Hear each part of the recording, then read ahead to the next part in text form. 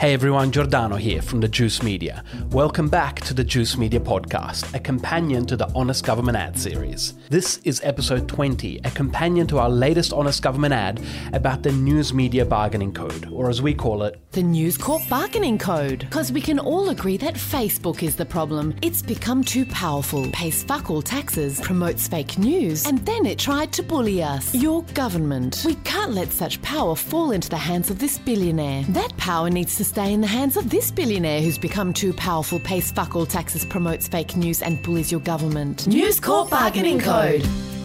There's so much happening in the world right now that it's hard to know what to make an Honest Government ad about each month. But I wanted to kick off with a video about the News Media Code for a few reasons. Firstly, because this legislation, which the Australian government has just passed into law, with support from both the opposition and crossbench, is important. It fundamentally alters the relationship between big media and big tech. Secondly, because it's not just Australia's problem. Other governments around the world are sure to try and emulate this legislation. And thirdly, because despite its importance and international relevance, there's a lot of confusion about what this law actually does. And that's precisely where the Juice Media podcast comes in handy as a companion to the Honest Government ad, giving us a chance to unpack and discuss this issue in more detail. Which is why I'm stoked to have as my guest today an expert on all matters legal and digital, Lizzie O'Shea, lawyer and writer, author of Future Histories, which I highly recommend reading. Lizzie is also a founder and current chair of Digital Rights Watch, which advocates for human rights online and helps people understand the latest digital shitfuckery coming out of our government, such as the Online Safety Bill. I invited Lizzie to come on the podcast to help us better understand the News Media Code. I hope you enjoyed the conversation, and I'll catch you on the other side. Welcome to the Juice Media podcast, Lizzie O'Shea. Thank you so much for having me. Well, I should say welcome back, because this is your second time here on the podcast, so it's really great to have you back again to talk about the topic of our latest Honest Government ad, which is about the News Media Bargaining Code, or as we call it, the News Corp Bargaining Code, which is legislation that our government passed just last week on the 25th of February. The legislation is hugely consequential for the future of the internet and the media, and yet most people don't really, well, they have a sort of quite a vague understanding of what the legislation is about. And, you know, that's why we made this video, really to help explain the legislation. Partly the confusion is because there's just so much shit happening in the world right now, so that our attention is very divided, but also because both big media and big tech have launched massive communication campaigns in the lead up to this legislation being passed to try and frame the debate and convince people that this code is either good for, or it's either bad for Google and Facebook or good for media and journalism. There's been a communication battle happening to win the hearts and minds of people on either side. But it seems that people who really understand both the legislation and the tech have framed the code quite differently. You wrote an article in Overland last week entitled Facebook versus the Media, Whoever Wins, We Lose. Can you give us a sense of what the code entails? What do you mean by this, whoever wins, we lose? And perhaps by way of answering that question, you could start from a big picture perspective and explain what is the problem. There is a legitimate problem here, which this legislation tries to address with the state of our media, but in your opinion, from what you've written, it doesn't do the right job. Can you walk us through that? Give us a little bit of a sense of what's going on here. I would love to, Giordano, because I agree with you. Some of the commentary around this has just been so frustrating. And I feel like I was tearing my hair out watching the news at night when I saw people talking about this. So the context is our competition and consumer regulator actually did a report on the power of two dominant platforms in Australia, Google and Facebook, and made a number of recommendations about how we could bring them to heel, how we could hold them to account, what kind of law reform we needed to engage in to deal with their dominance. And one of the recommendations that came out of that was a code for rebalancing the bargaining relationship between media companies and tech platforms. So the focus was always on Facebook and Google. And I should say the Competition and Consumer Regulator made a lot of recommendations other than that, which I think were very good and should have been implemented this was the first off the rank. And so the idea was to rebalance that relationship. And it's based on an understanding that the digital age has been quite unkind to traditional media. Huge amounts of advertising revenue that used to flow to traditional news publications and news organisations now flows to tech platforms. And that's seen a decline in what we traditionally understand as the fourth estate. In the United States, I think half of all journalists jobs have gone from newsrooms, and in Australia, we've been very much affected. Over 200 newsrooms have closed over the last few years. Part of that, of course, is to do with the digital revolution, but part of it is also to do with things like coronavirus. But we absolutely have a problem where there are fewer journalists to cover really important topics. There's particular gaps in regional and rural areas, for example, as well as like specialist beats and long-form investigative journalism that can be quite expensive to produce and require real commitment from newsrooms. And they just don't have the revenue to be able to do that. So we've got two clear problems there: the immense power of tech platforms on our society generally, on how we consume information, how we connect and build our communities, particularly how journalism is done because of the change in advertising revenue. But then we also have this problem of, that media being significantly affected as revenue of these media organisations that they traditionally relied on starts to disappear. So the code was an attempt to rebalance, as it described it, that relationship so that media organisations... Lizzie, people understand, there is a legitimate concern here. Like, there is a real problem here that needs to be fixed, because we do need a strong fourth estate. That is important for democracy. Like, we need journalism to be a viable system, and it needs to survive. So we're not cynical about the need for some sort of legislation that deals with this. But sorry, I'm going to hand the mic back to you, but I just want to make people hear that, because I think it's important that there is a need for something to happen, and the code is what's being proposed. Absolutely. I think it's fair to say that we have a worse democracy when we don't have journalists doing their jobs to hold power to account, to be relentlessly checking what politicians say, what other policymakers say, to see whether it's true, to verify claims.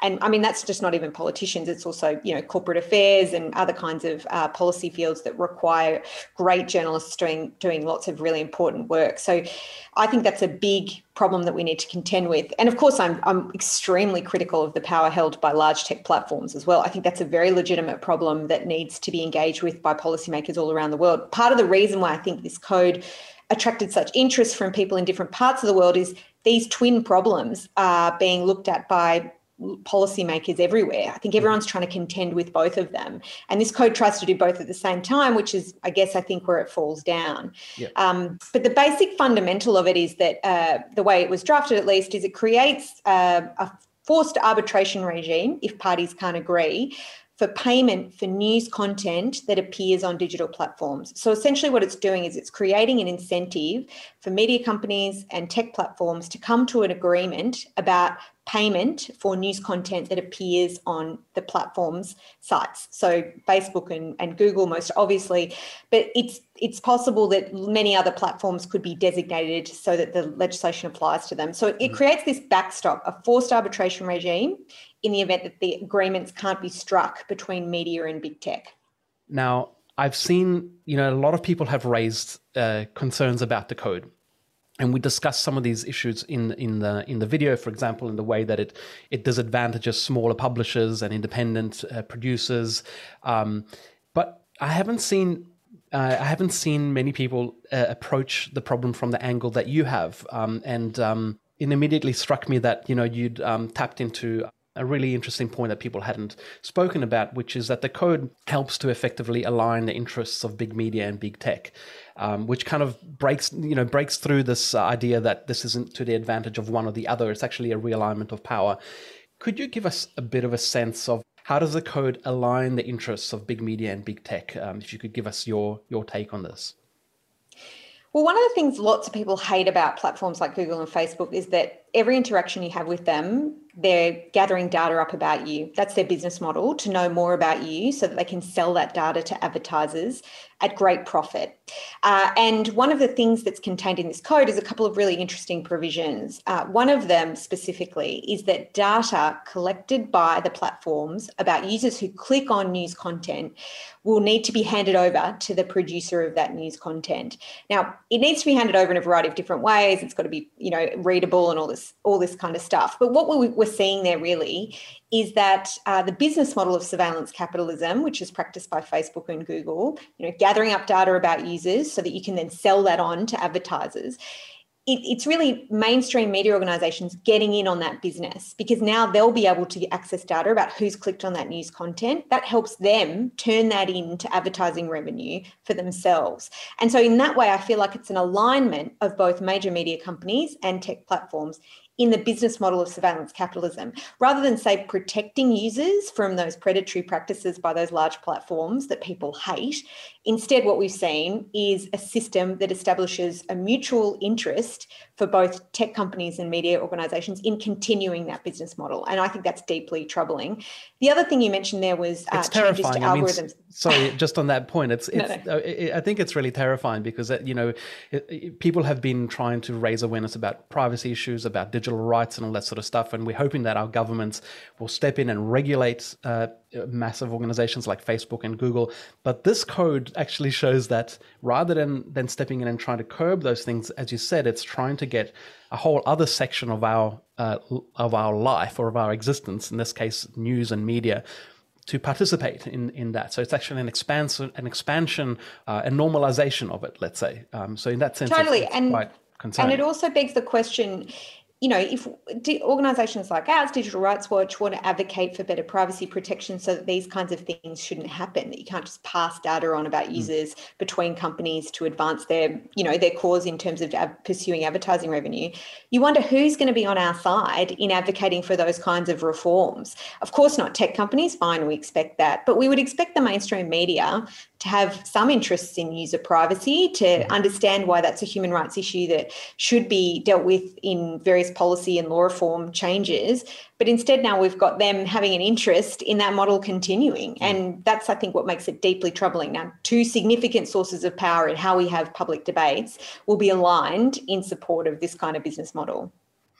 All right. Sorry. And you were going to tell us about the algorithm as well. That's another... Totally. Yeah. Well, the other key kind of provision in the code gives media companies access to changes in the algorithm that might affect how their news stories get ranked. And my concern here is that what this allows to do, together with the data sharing provision, is that it really allows media companies to start finding ways to optimize their content for boosting it in any search or news feed ranking, which is really not the kind of journalism we need at this particular moment. So it really kind of incentivizes that kind of activity where we've got clickbaity kind of journalism that ranks well, that sends more users through to your website that you can then sell on as an audience for advertising, instead of what the code was designed to do, which is to fill these gaps that exist in the fourth estate, supposedly, in terms of investigative journalism, regional rural affairs, specialist beats, those kinds of gaps that have emerged. They're not going to be filled because, or I think it's very unlikely that they'll be filled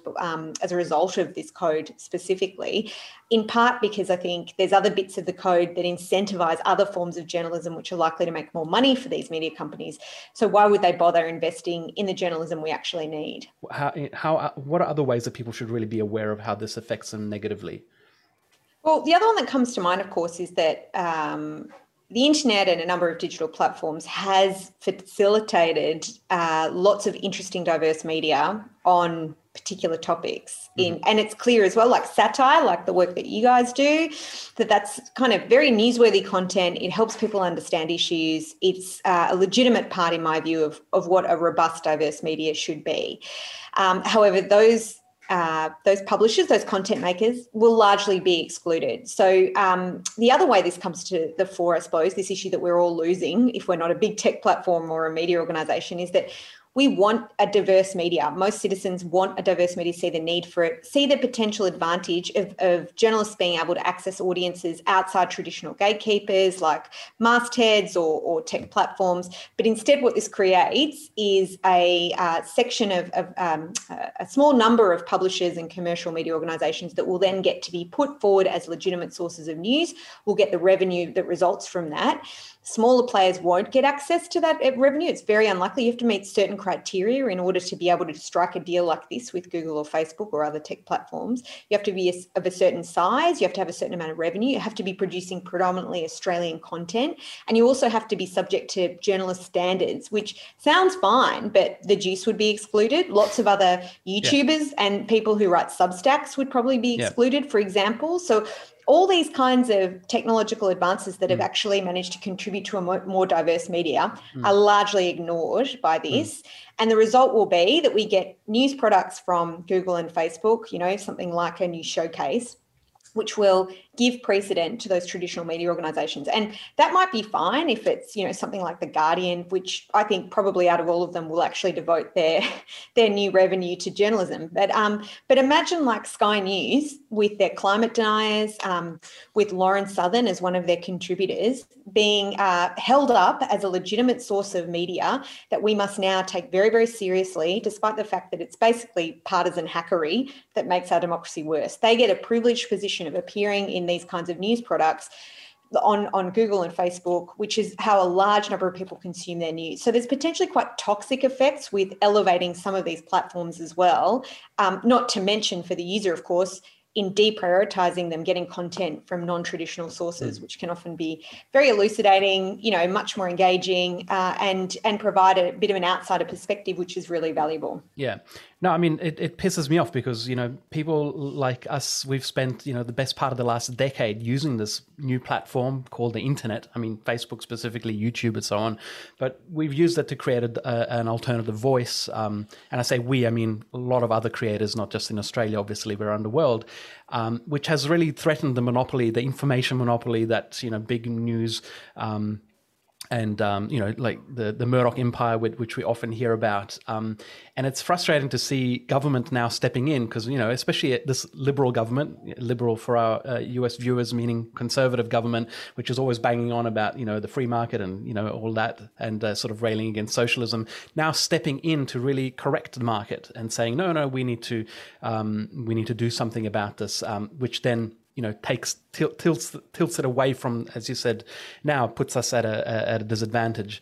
But it's complicated because, as you said at the very start, there is a legitimate problem. So you can't say, we do want government to get involved. We do want government to help nurture and protect media and media diversity. So with that in mind, what is, in your opinion, the correct way or a better way or a more effective way of reaching the outcome that we all want here?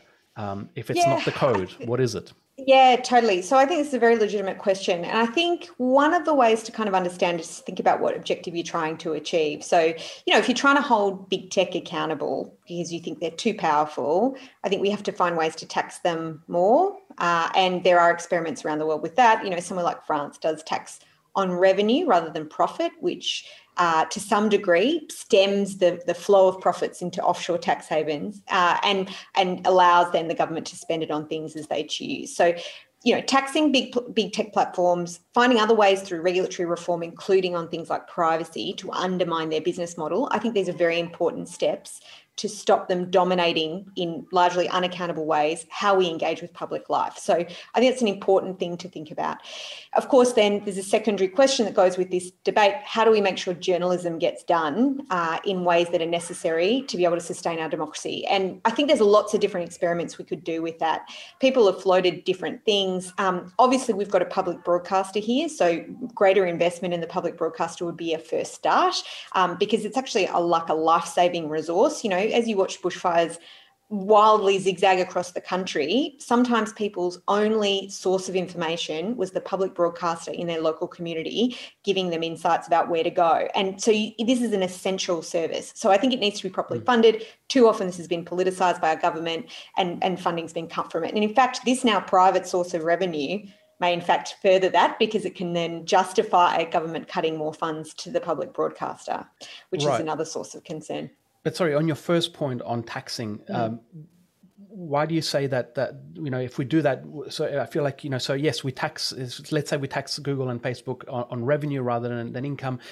How does that benefit? How does that help us reach the goal? Are you saying then use that money to support journalism initiatives? Is that potentially? I mean, I actually think that companies that are too large are just a problem, to Right. put it bluntly, especially when they make too much money, because it has all sorts of insidious consequences. I mean, these companies spend, hundreds of millions of dollars lobbying politicians. So they're in the room when those policy decisions are being formulated and made, and users, people who represent the human rights of people who use the internet, are not, because they're not as well funded. So I think having companies that make too much money, that are too dominant, that are able to manipulate how regulation happens so that it suits them, that's a problem in and of itself.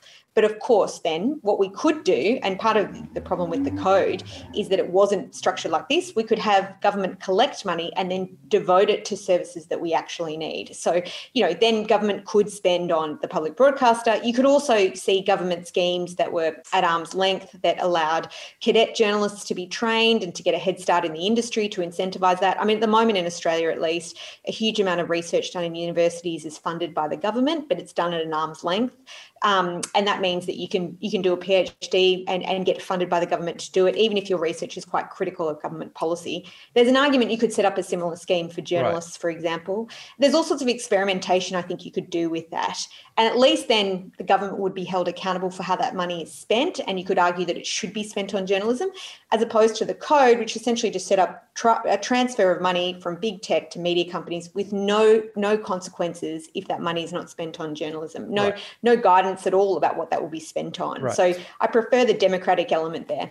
Right. Okay, and that's a really good point. So I think we also make the point in the video that there's nothing in the code that says that money that doesn't necessarily go to. I mean, I'm sure some of it will, but a lot of it could go to shareholders and CEO bonuses. There's nothing there to actually ensure that it goes where it's actually needed. And I'm not sure how much transparency we have in these deals, because they're all backroom deals. Each company is making their own deal. Yeah, it's a very kind of it's a business transaction as opposed to a democratic transaction out in the open where we know what's going on here. So I mean, if they wanted to reform the law, that's one thing that they could do. For example, require that be made public and an accounting be done of what's spent on journalism. But of course, that wasn't really ever part of the equation. So there's a reason why it's not in the code, that kind of unaccountability is baked in. Right. Yeah, so it feels like a very neoliberal kind of approach to dealing with this problem. Government steps in on behalf of massive companies, makes a deal with other massive companies. We don't know much about it. We'll see how it goes, But anyway, look, there's obviously a lot more to this. It's quite a complicated topic, but thank you for giving us that snapshot. Now, just to bring us into the present, a couple of weeks ago, as everybody knows, Facebook shut down the whole of news in Australia. And, can you just explain to us, was that a bargaining tactic? Why did they resort to doing that? And if it was, what was the outcome of this sort of standoff between Facebook and the Australian government? And has the government made some amendments to the code? What was the outcome of that? Yeah, you're right. So Facebook essentially banned the sharing of news content. That's what they said they did. Of course, the consequences that arose from that were much more widespread. So anything that even vaguely looked like news, it didn't even really have to be news, was prevented from being able to be shared. Can I just say for the record, I think that's a disgraceful thing to have done. There was no legal requirement that they had to do it. The law hadn't even passed. I thought it was a weaponisation of users to advance their bargaining position. And can I just say for the record as well, Digital Rights Watch had their page largely stripped of content. So I think that's pretty ironic, given we've actually been advocating against the code, but we're critics of Facebook often. So I'm not surprised we got caught up in it, but I think the whole episode was disgraceful. It was, I think, designed to strengthen their bargaining position with the government, and they did wring concessions out of the Australian government as a result. There were a number of amendments put in place to the legislation that ultimately passed, which I think does give Facebook an advantage. One of them, just for the record, is that they'll get notice if they are designated under the code. So the code's a pretty complicated legislative instrument. It actually doesn't apply to anybody or to any tech platform unless they're designated. And Facebook now will get notice if the government intends to designate them. So the idea of that designation is sort of a risk, a threat that the government can hold over companies to incentivize them to make deals for payment for content. But Facebook will get a month's notice before any designation planned by the minister, which I think will eventually serve as a bit of a Damocles sword, because what it means is Facebook can do the same thing again. If it thinks it's going to be designated because the government thinks it's not doing a good job bargaining with media companies, it can say, okay, well, we're going to bow out, we're going to stop allowing it. And they know they've already done it once. They know they've taken the heat politically for it. They could probably refine the algorithm so it's a bit more careful in what it strips off their platform. But I think that's what they've been able to do there. Negotiate a bit of flexibility for themselves, and there's a couple of other ways in which that's true. But I don't think there's any doubt that they got something out of doing that. And they say they're going to restore it. They still haven't for many people. But it's pretty disgraceful in my view. I just had a look. There was a couple of news pages that the ones that I looked, they're all back up. But maybe it's taking some time for other pages to come back online. But sorry, yeah.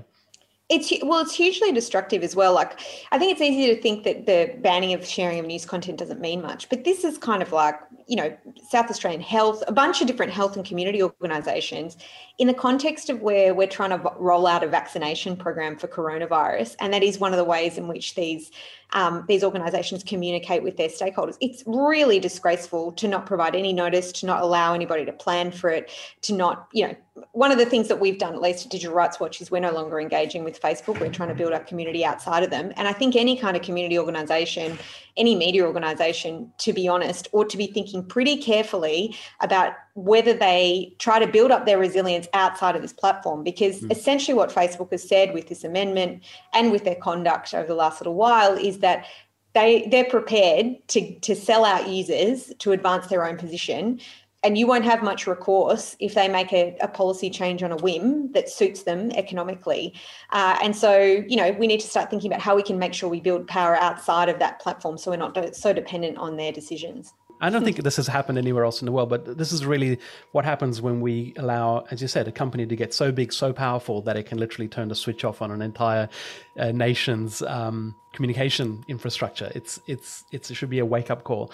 And it's a wake-up call, I'm sure, not just in Australia, but around the world. Everyone's really noticed this. Can you give us a sense of, does this code represent like a primer or a sort of like a blueprint for legislation that other countries around the world are going to sort of try and follow? I've heard that Canada is already sort of looking at something similar. Other countries are going, look at what Australia's done, And again, this is coming to how this whole debate is being framed, which is like, oh, who won, The Australian government managed to sort of get the better of Facebook. It's a message that we're seeing a lot, and other countries are going, we need to do that here too, which just makes it go massive facepalm. It's like, is this legislation going to now be replicated elsewhere in its current form? Is that a concern? I'm certainly nervous about it. It's one of the reasons why we thought it was really important to talk about all the policy problems. You're right, Canada is considering something. The EU has also talked about watching what's happened here and trying to replicate something similar. I mean, each jurisdiction will have its own reasons why it can or can't do this, but I think this should be treated as a cautionary tale rather than some exemplar of how you can bring the power of big tech to heel. And at the very least, I would hope that some of the things that we talked about outside of the payments regime would be removed from any legislation because of the reasons we gave. So I think it is something that other countries watch. Unfortunately, I feel like Australia is commonly a place where we experiment with policy solutions that are not very good and then applied in other parts of the world. Just a few years ago, we had the anti-encryption legislation, which was the first of its kind. And, Australia seems to be the test ground for a lot of these policies.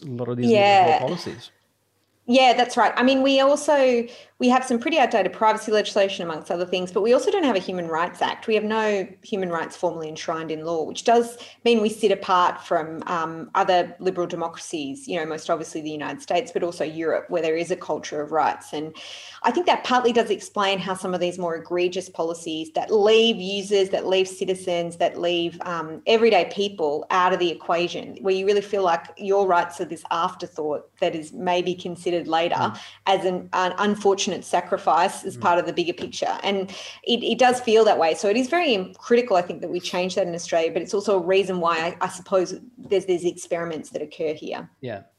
And look, I feel like that's a really good point to mention that you chair Digital Rights Watch, which is an organization that really was created to try and rectify this very problem. And we desperately needed something like this in Australia maybe 10 years ago, but it's better late than never.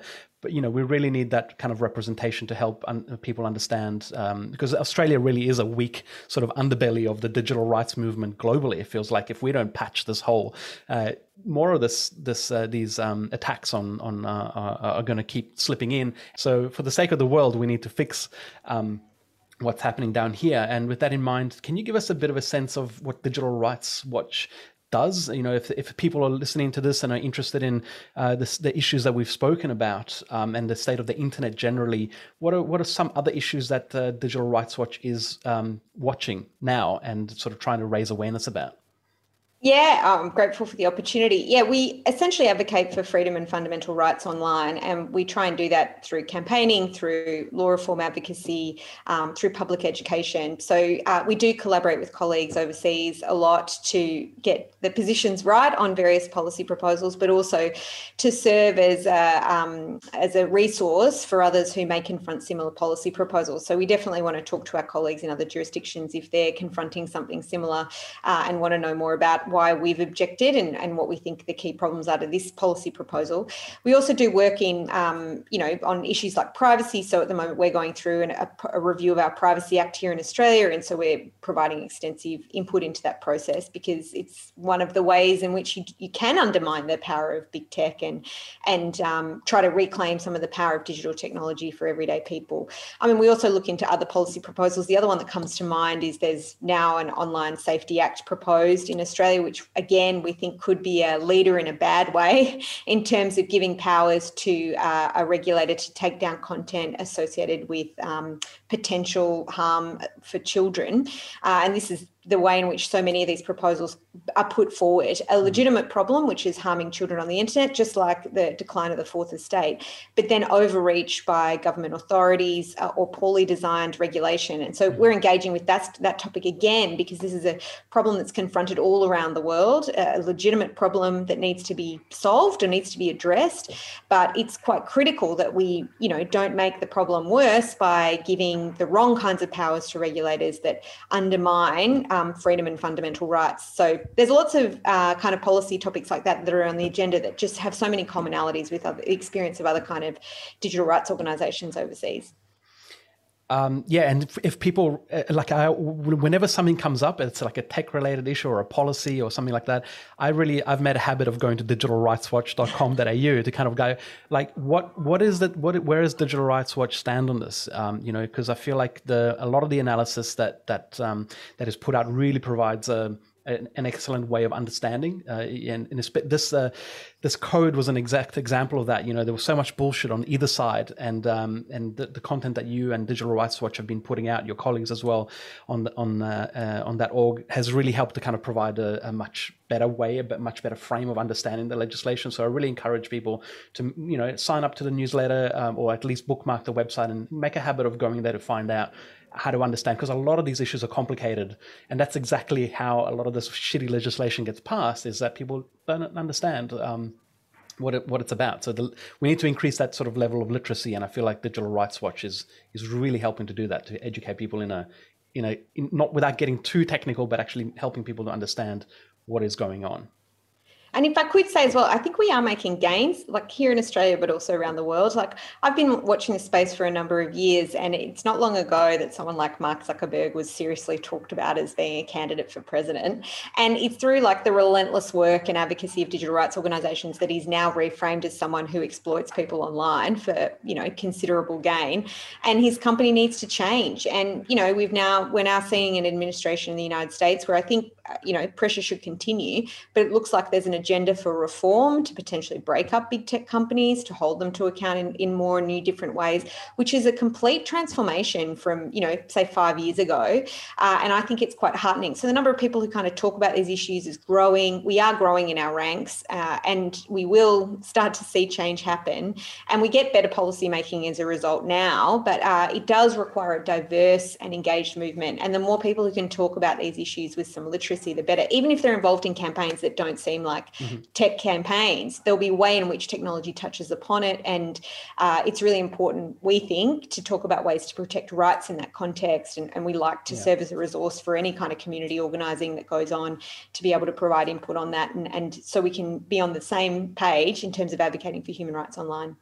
Now, look, I was going to wind this up, Lizzie, but you made the mistake of mentioning the reforms that are happening in the US right now.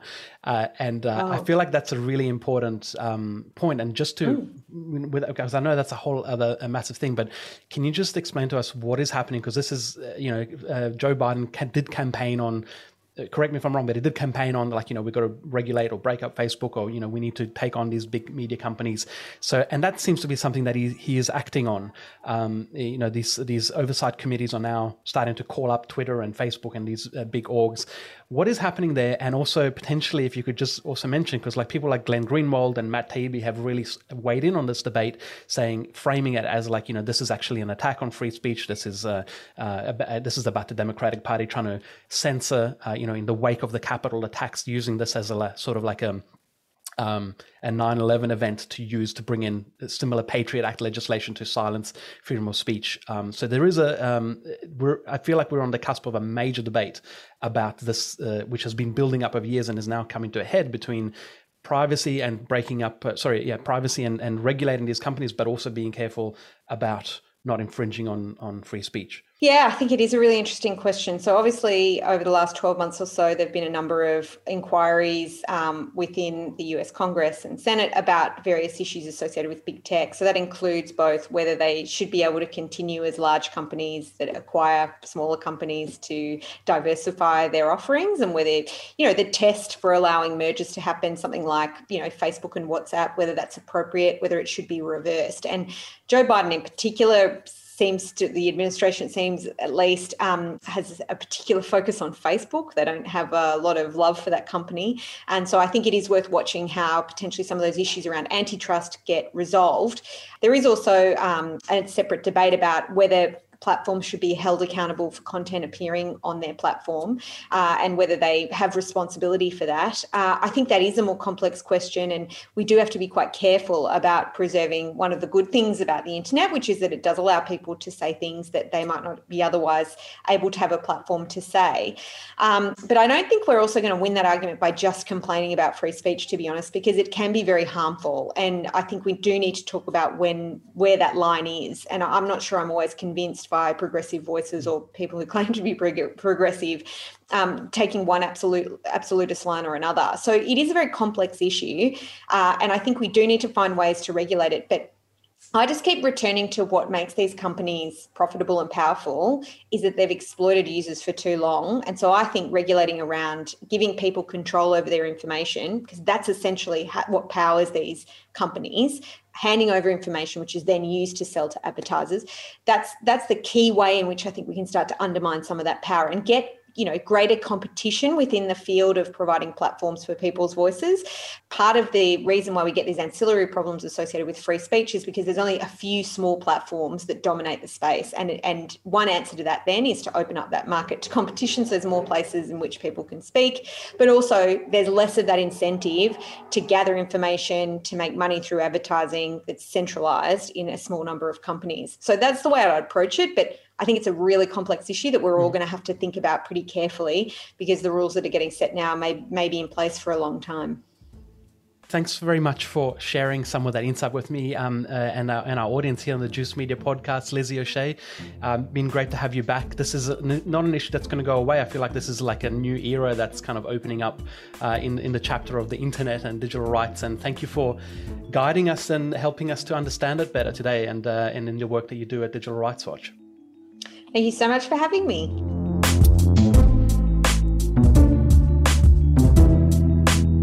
Well, that brings us to the end of this episode of the Juice Media podcast. I hope you have a better understanding of the News Media Bargaining Code, which was just passed into law. You can follow Lizzie on Twitter, and if you'd like to be better informed about all the latest digital shitfuckery the Australian government is coming up with, make sure to head to digitalrightswatch.org.au and sign up to their newsletter. Now, before I sign off, I'd like to acknowledge some feedback I've received over our latest video. Whilst the response has been overwhelmingly positive, I received some negative feedback from some people relating to the inclusion of a certain cameo. I want to thank those who have brought up their concerns with me in a constructive way. Honestly, a lot of these things have slipped under my radar, as I've evidently not been following what's happened as closely as many of you. So I'll inform myself more about the issues people have raised. What I will say, however, is that the inclusion of other people in our video was never intended to promote anything other than our shared concern over the news code legislation. As always, I want to give a shout out to our patrons who make the podcast and the Honest Government Ads possible. In particular, our patron producers who support us at the highest level of $100 a month.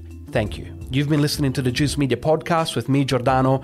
We'll be back very soon with our next Honest Government Ad. Till then, take care.